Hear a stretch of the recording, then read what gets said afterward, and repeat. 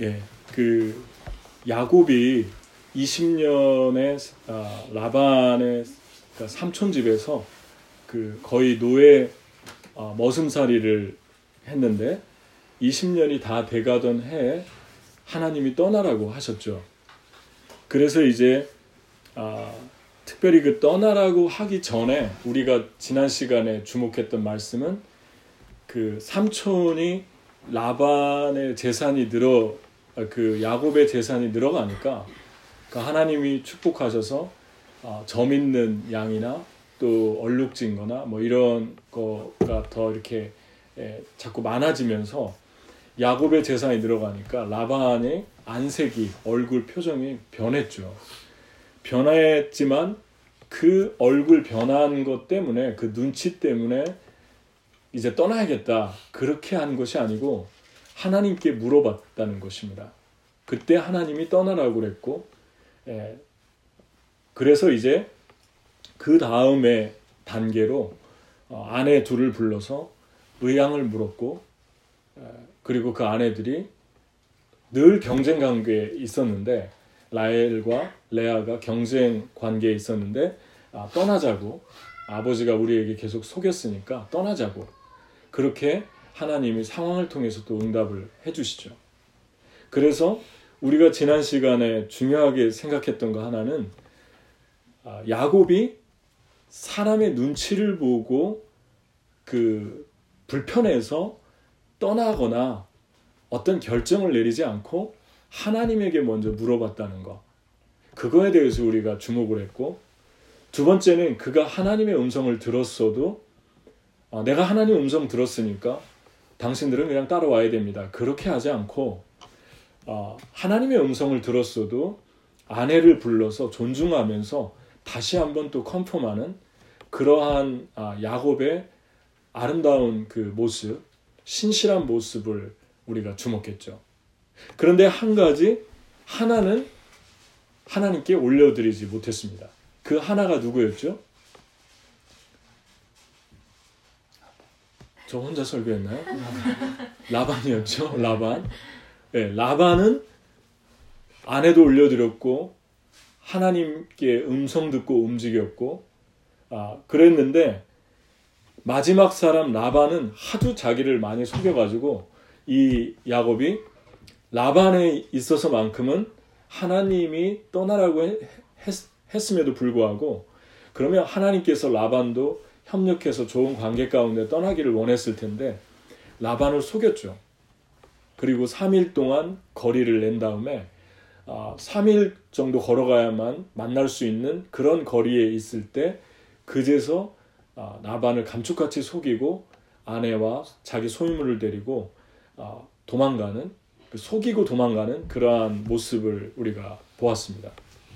그래서 우리의 삶에서 하나님 음성 들을 수도 있고, 또 하나님 음성 들어도 또 상황을 통해서 우리가 컨펌을 할 수도 있는데, 세 번째 단계로 라반의 문제까지 하나님께 올려드릴 수 있는가. 우리가 직장 생활을 하던 사람 관계를 맺고 살 때 나하고 불편한 사람이 있어서 떠나거나 남거나, 나한테 잘해주는 사람이 있어서 남거나 그런 결정을 하지 않고 하나님의 음성을 듣고 결정한 거는 신실한 믿음의 삶이죠. 우리가 그렇게 해야 된다고 했죠. 그 자리까지 우리가 갈 수 있고, 또 상황을 통해서 하나님 어떻게 하나 또 물어볼 수 있는데, 한 가지는 못했다는 거죠, 야곱이. 뭐냐면 이 사람만큼은 하나님도 어떻게 할 수 없을 거야 라고 한 그 부분을 맡기지 못한 거죠. 그랬을 때 이 라반이 추격을 해오는 것을 우리가 보게 됩니다. 그리고 이 라반이 너무 화가 나 있는 모습을 볼 수 있죠. 추격을 하다가 그냥 돌아간 게 아니라 거의 이스라엘 땅까지 추격을 해왔어요. 7일을 추격해왔습니다. 그러니까 화가 많이 난 상태죠. 그런데 그렇게 추격을 해온 다음에 이제 야곱이 라반을 만났는데, 이 말씀은 그럼 어떻게 라반을 올려드릴 수 있을까? 여러분 삶에서 다른 건 다 주님께 맡기는데 요거 하나는 내가 잘 못 맡기는 것 같다. 그러한 것들에 대해서 얘기를 했지 않습니까? 그러한 부분이 어떤 것입니까? 내가 다른 건 다 맡기는데 이거는 잘 못 맡기겠어요. 어떤 다른 것들은 다 맡기는데 뭐 재정에 관한 거, 또 다른 것들은 다 맡기는데 건강에 관한 거, 다른 것들은 다 맡기는데 어떤 자녀에 관한 거, 아니면 배우자에 관한 거, 아니면 앞으로 나와 결혼할 사람, 그런 파트너에 관한 거, 내가 잘 맡기지 못하는 어떤 부분이 있을 것입니다. 근데 그 부분을 어떻게 하나님께 맡길 것인가에 대해서 라반과 야곱이 서로 계약을 하는 과정에 4가지의 원리를 우리가 발견하게 된다는 것이죠. 오늘 말씀에서. 그 첫 번째 원리가 뭐냐면 하나님의 약속을 믿는 것입니다. 그러니까 하나님께서 그렇게 얘기하셨지 않습니까? 내가 너에게 이 땅을 떠나라고 얘기하지 않았는가? 하나님이 야곱에게 떠나라고 그랬어요. 그래서 내가 너와 함께 하겠다, 그렇게 말씀을 약속을 해줬습니다. 그런데 이 야곱은 그 약속, 주님의 약속을 믿고 떠난 거죠. 근데 라반만큼은 하나님이 어떻게 해주겠다라는 걸 믿음을 갖지 못했죠. 그러니까 하나님이 우리에게 어떤 약속을 했을 때는 그거의 부수적인 것까지 다 공급해 준다는 거, 그거를 믿는 거, 하나님의 약속을 믿는 거, 그게 중요하다는 것입니다. 특별히 그 엘리야가 그 3년 반 동안 이스라엘에 비가 안 왔는데, 그 3년 반 동안 비가 안 오다가 이제 하나님 말씀하셨죠. 엘리야에게 내가 비를 내릴 것이다. 그때 그 엘리야가 그 음성을 듣고 아합을 만났고, 아합을 만나서 담대하게 얘기하게 됩니다. 이제 아합을 만나고 나서 그 다음에 아합에게 비가 올 것이니까 내려가십시오. 3년 동안 비가 3년 반 동안 안 왔는데 갑자기 믿음으로 그냥 선포를 한 거예요. 날이 쨍쨍한데 아직도. 그런데 그 전에, 선포하기 전에 이 엘리야가 뭐 했죠? 기도했잖아요. 근데 어떻게 기도했냐면 하나님이 분명히 비를 준다고 했는데도 이렇게 기도했어요. 열왕기상 18장 42절에 보면 아합이 먹고 마시러 올라가니라 엘리야가 갈멜산 꼭대기로 올라가서 땅에 꿇어 엎드려 그의 얼굴을 무릎 사이에 넣고, 그렇게 기도했어요. 하나님이 비를 주신다고 했는데 그냥 기다리면 되지 않습니까? 그런데 비가 올 때까지 계속 기도하는 모습을 보이고 있죠. 그의 사환에게 이르되 올라가 바다 쪽을 바라보라. 그가 올라가 바라보고 말하되 아무것도 없나이다. 이르되 7번까지 다시 가라. 7번째 이르러서는 그가 말하되 바다에서 사람의 손만한 작은 구름이 일어납니다. 이르되 올라가 아합에게 말하기를 비에 막히지 않도록 마차를 갖추고 내려가소서 하라. 손바닥만한 구름이 왔는데 비가 올 거라고 믿는 거죠. 그리고 그 말대로 엄청난 비가 쏟아지기 시작했죠. 이것을 보면서 이 엘리야가 얼마나 하나님 말씀을 신뢰한 사람인가를 아시겠죠. 그냥 하나님 말씀이라면은 그냥 무식하게 믿는 그런 사람이었어요. 그런데 아무것도 보이지 않으니까 7번까지 사환을 보내잖아요. 7번 다시 가라, 다시 가라. 7번을 보내잖아요. 왜 보냈겠습니까?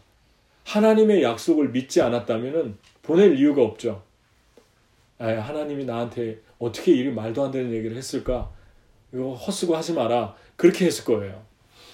그런데 하나님 말씀을 믿었기 때문에 엘리야를 보낸 거죠. 이 엘리야가 사환을 보낸 거죠. 그러니까 하나님의 말씀을 믿는 것이 라반을 올려드리는 거죠.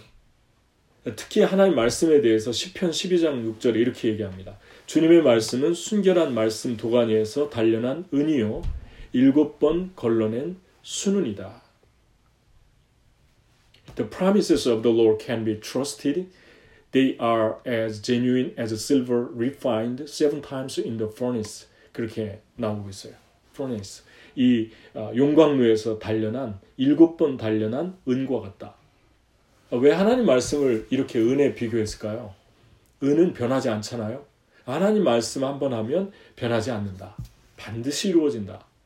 그리고 은은 어떠한 상황 속에서도 뭐 불이나 물이나 뜨거운 거나 차가운 거나 어떠한 것도 은을 부러뜨릴 수가 없죠.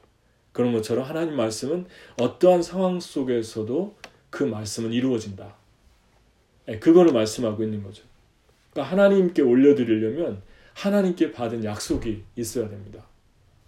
하나님께 받은 약속이 있다면 그 약속을 믿고 나가라는 것입니다.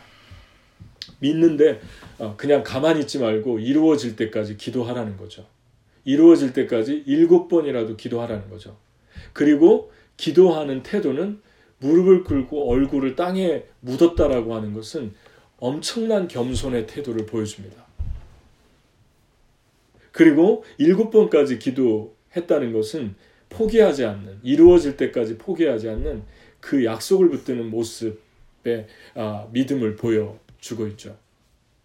두 번째 어떻게 올려드리나 이거에 대해서 23절, 24절을 보면 라반은 친족을 이끌고 이렛길을 쫓아가서 길르앗 산간 지방에서 야곱이 있는 곳에 이르렀다. 그날 밤에 아람 사람 라반의 꿈을 꾸는데 하나님이 나타나셔서 좋은 말이든지 나쁜 말이든지 야곱에게 아무 말도 하지 않도록 조심하라 하고 그에게 말씀하셨다. 3번역이죠. 며칠을 추격했다고 그랬죠? 7일이죠. 근데 언제 하나님이 꿈에 나타났습니까? 지금 읽은 말씀에 보면 며칠 만에 나타났죠? 생각을 하고 들어야 돼요. 며칠 만에 7일을 추격해 갔는데 언제 나타났죠? 꿈에? 여기 말씀에 그대로 표현대로 하면 그날 밤. 그날 밤이 언제입니까? 7일째 되는 날. 그 다음 날 야곱을 해칠 수 있는 날이에요. 그러니까 아람 사람 라반이 꿈을 꾸는데 그날 밤 다음 날이면은 내가 야곱을 가만두지 않겠다 하는 바로 그 전날 직전에 나타나서 아무 말도 좋은 말 나쁜 말 하지 말아라. 그 경고하셨어요. 하나님이 무섭게 경고하셨어요. 여기서 주목해야 되는 건 7이라는 숫자고 또 하나는 그날 밤입니다. 그러니까 여러분 왜 하나님이 첫째 날, 둘째 날, 셋째 날에 나타나지 않고 7일 날 나타난 것입니까? 왜 위험한 날 바로 직전에 그날 나타난 것입니까? 이것은 마지막 순간까지 하나님을 믿어라. 마지막 순간까지 포기하지 마라. 마지막까지 믿는다는 것은 정말 하나님을 신뢰하지 않고는 믿을 수 없는 것입니다. 그래서 마지막 순간에 하나님 일하실 적이 성경에 보면은 너무 많아요. 어디입니까? 여리고성이 무너질 때 하루에 한 번씩 돌고 7일째 7바퀴를 돌았는데 7일째 동안 아무 일이 일어나지 않았잖아요.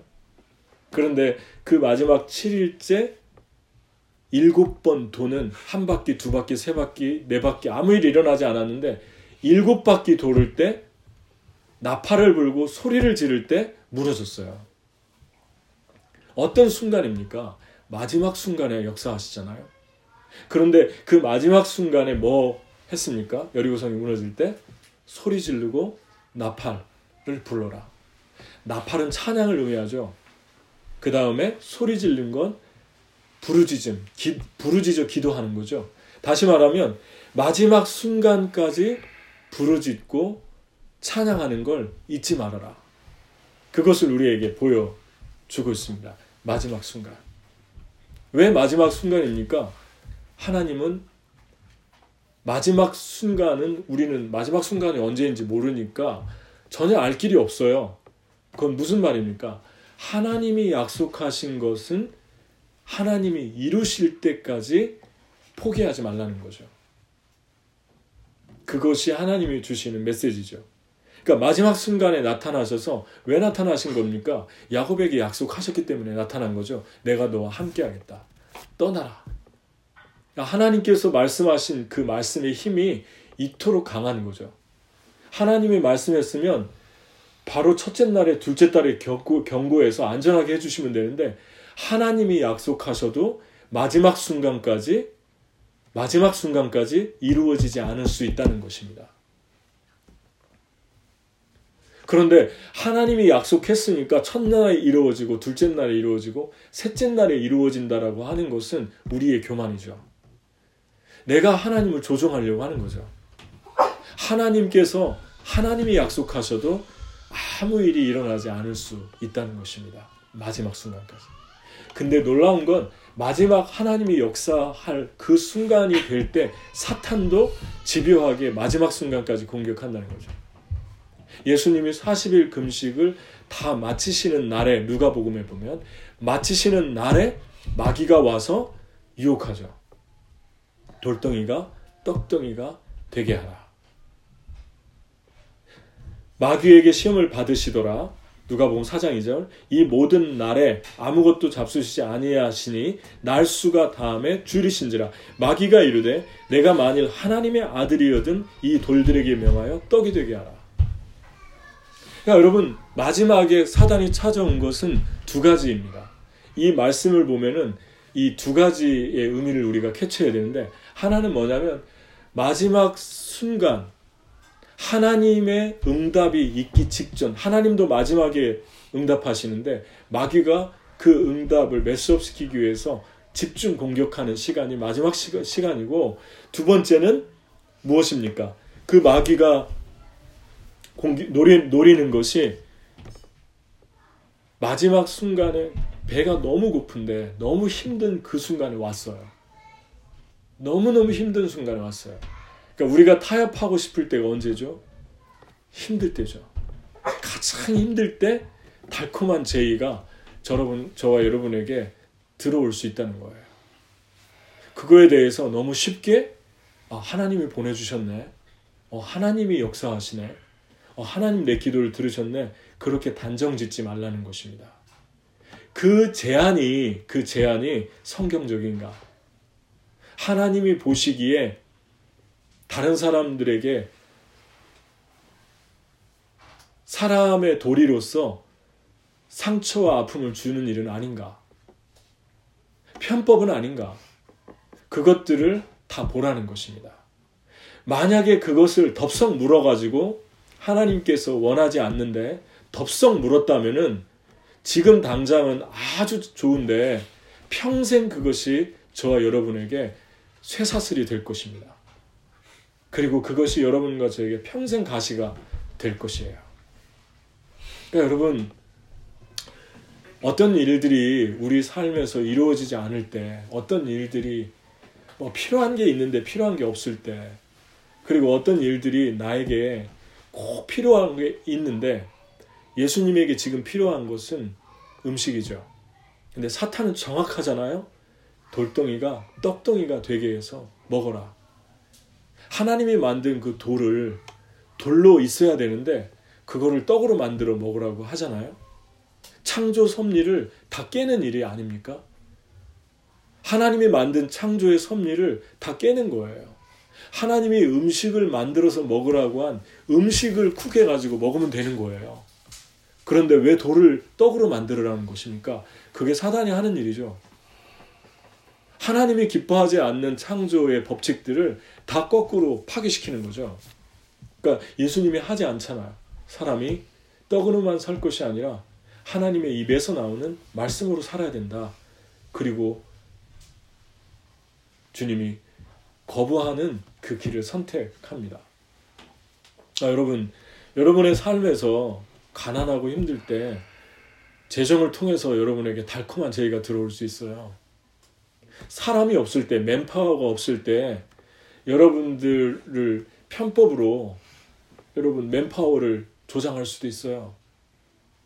교회적으로 적용한다면 어떤 걸까요? 사람이 요즘은 점점 우리 사람들이 많이 떠나고 없네. 다른 교회에서 성도들 다 데려오면 되겠네. 우리 교회 나가자고 하지 뭐. 그렇게 하지 말라는 것입니다. 교회 잘 다니는데 우리 교회 나가면 되지 않습니까? 그런 소리 하지 말라는 거죠.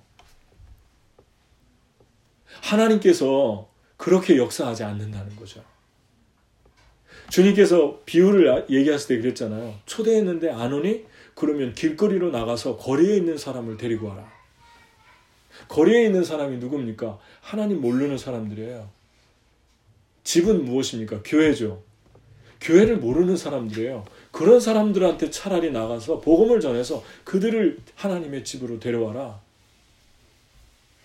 바울도 그러지 않습니까? 나는 다른 사람이 세운 터 위에 터를 세우기 원하지 않는다.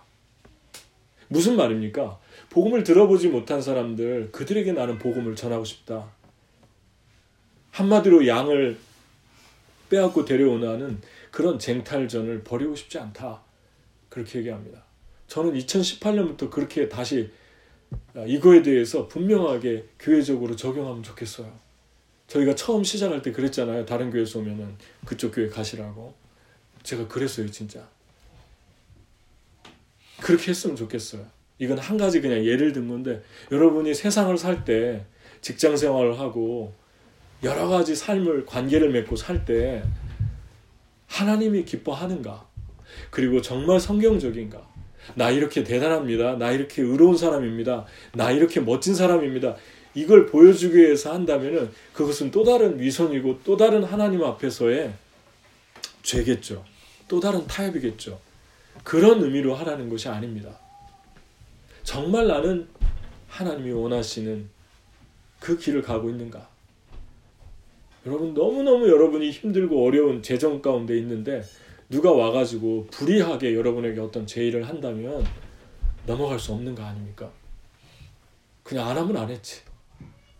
마지막 순간에 주님이 일하시는 거는 마지막 순간까지 주님을 신뢰하라는 것입니다. 주님의 타이밍이 있다는 것입니다. 왜 마지막에 오십니까? 그 안에 들어있는 신비는 우리는 다 알 수 없어요. 우리가 하나님이 아니기 때문에. 세월이 지나서 알게 될 때도 있을 것입니다. 여러분, 도저히 끝났다, 불가능하다, 그러한 순간에도 하나님을 신뢰해야 됩니다. 제가 처음에 뉴욕 와가지고 DTS라고 하는 Discipleship Training School을 오픈해가지고 했는데 학생을 모집하는데 구름대처럼 몰려올 줄 알았어요. 그런데 구름대처럼은커녕 손바닥만한 구름 하나도 안 오는 거예요. 기다리니까. 그래서 쫓아다녔죠, 발로. 쫓아다니면서 한 분 한 분을 사정했죠, 오시라고. 근데 예수 안 믿는 사람도 만나고 이렇게 했는데, 그때 마지막 순간이 됐는데, 마가 학교 오픈하기 2주 전이 됐는데 스태프가 있어야 되거든요. 스태프가 없으면 학교를 오픈을 못 하는데 2주까지 됐는데 안 오는 거예요. 스태프가 한 명도 지원을 안 하는 거예요. 베이스에 있는 분 한두 분 빼놓고. 그래서 하나님 스태프를 보내주십시오. 통역하는 스태프도 필요합니다. 왜냐하면 영어로 진행하는데 한국 분들 강사가 왔을 때 영어로 트랜슬레이트 하는 분이 필요했거든요. 그러니까 여러 스태프들이 더 있어야 됩니다. 일을 하려면. 근데 2주가 됐는데도 안 오는 거예요. 그 전까지 얼마나 애타게 기다렸겠습니까? 근데 거의 1주 남겨놓고 두 분이 지원을 했어요. 1주 남겨놓고. 한 분은 다른 주에서 왔고, 오랫동안 YM에서 사역하며 배 타면서 사역하던 자매였고, 그 자매가 소개를 해서 오랫동안 멀스 미니스트리 하면서 배를 탔던 미국 한 할아버지가 또 짧지만 풀리 커밋은 안 했는데 파트로 했는데 파트타임하고 떠나셨는데 오셨어요. 두 분이. 한꺼번에 두 분이 1주 남겨놓고 오셨어요. 그래서 학교를 오픈할 수 있었어요. 제가 그때 배운 것이 그것이었습니다. 마지막 순간까지 하나님을 기다리는 거. 제가 마지막 순간까지 기다릴 수 있었던 건 하나였어요. 하나님이 약속하신 거. 하나님이 이 학교를 하라고 약속하신 거. 그거 하나 붙들고 그냥 기다린 거예요. 무식하게. 그런데 하나님이 주셨어요. 그리고 재정도 다 주셨어요. 여러분, 어떤 순간에 하나님이 일하실지 저와 여러분은 모릅니다. 그런데 중요한 거는 7일에 7바퀴 돌을 때 7일에 라반에게 오셔서 약속하셨다. 말씀하시고 경고하셨다. 야곱을 만약에 어떻게 했을지 몰라요. 이 말씀을 하지 않았다면. 하나님의 말씀을 붙드는 게 이렇게 중요합니다. 여러분들이 하나님의 말씀을 붙들고 그 하나님의 말씀을 의심하지 말고 붙든다면 반드시 여러분은 마지막 순간까지 그분을 기다려야 합니다. 아멘? 아멘. 세 번째는 증거의 망대를 세우는 거예요. 주님께 올려드리는 게, 라반을. 46, 47절 이 돌무더기를 달리 미스바라고도 하는데 그것은 라반이 우리가 서로 떨어져 있는 동안에 주님께서 자네와 나를 감시하기 바라네 하고 말하였기 때문이다. 그러니까 라반이 제의했어요. 너와 나 사이에 돌무더기를 세워서 망대를 하자. 그 상징적인 의미는 하나님이 너와 나를 지켜보고 계신다. 그러니까 세 번째 주님께 올려드리는 건 주님이 역사하는 것을 증거를 확보하라는 것입니다. 다 적어서 그동안 하나님이 나에게 채워주시고 공급해 주시는 걸 다 적어서 어떤 상황이 어려워서 올려드릴 수 없는 그 부분이 내게 크게 다가올 때마다 그거를 읽으면서 기도하고 주님께 나가라는 것입니다. 여러분이 적어야 할 망대, 기록해야 될 망대가 무엇인가? 하나도 빼놓지 말고 적으십시오. 또 얘기하지만 이것이 하나님께 올려드리는 방법입니다. 여러분이 적어놓는 거하고 안 적어놓는 거하고는 너무나 천지차이예요. 적어놨을 때 여러분이 힘들 때마다 올려드릴 수 없을 만큼 여러분이 힘들어질 때마다 하나님이 공급하신 것을 읽어야 돼요. 아멘? 마지막 네 번째 하나님께 어떻게 올려드릴까? 46절 자네가 나의 딸들을 박대하거나 나의 딸들을 두고서 달리 아내들을 얻으면 자네와 나 사이에는 아무도 없다고 하더라도 하나님이 자네와 나 사이에 증인으로 계시다는 것을 명심하게. 놀랍지 않습니까, 여러분? 망대를 세우면서 이 이방인 장인어른이 한 말이 이런 말을 할 줄은 몰랐어요. 내 딸들 배반하지 말라는 거예요. 다른 사람에게 한눈 팔지 말라는 거예요. 그리고 당신과 내가 이 망대를 세우고 공격하지 말고 평화조약을 세우자. 네 번째는 무엇입니까? 하나님께 우리가 약속을 믿을 수 있어요. 마지막 순간까지 주님을 기다릴 수 있어요. 하나님이 주신 증거들을 기록하면서 보면서 기도할 수 있어요. 그런데 거룩한 삶을 추구하지 않는 거예요. 아무렇게나 사는 거예요.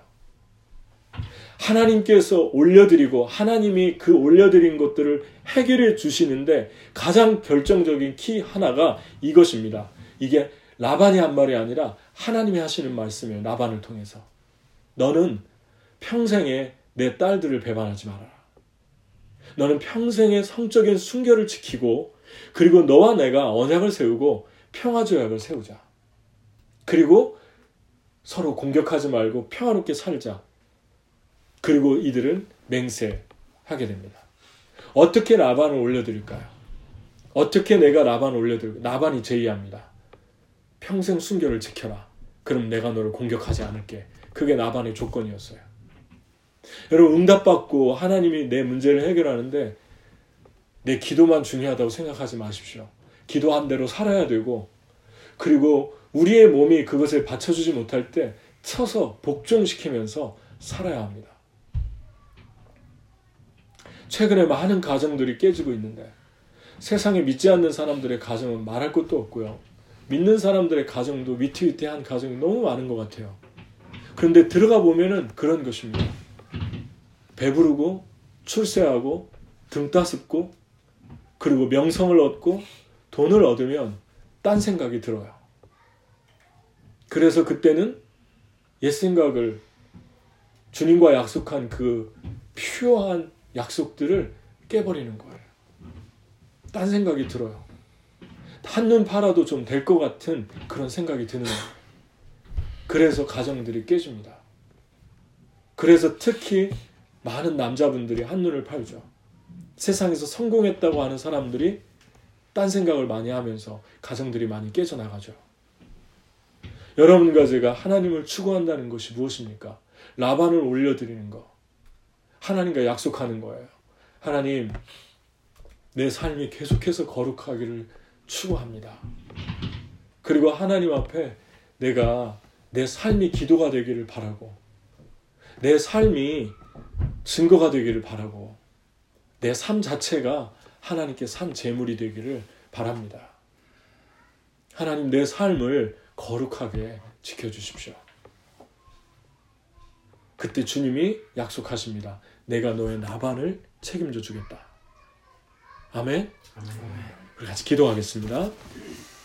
시간 우리 같이 기도하면서 한 음성으로 기도할 때 오늘은 기도를 조금 일찍 끝내겠습니다. 다른 때는 우리 9시까지 했는데 오늘은 좀 식탁을 나누기 위해서 기도를 좀 같이 묶어서 하도록 하겠습니다. 우리 합심해서 기도할 때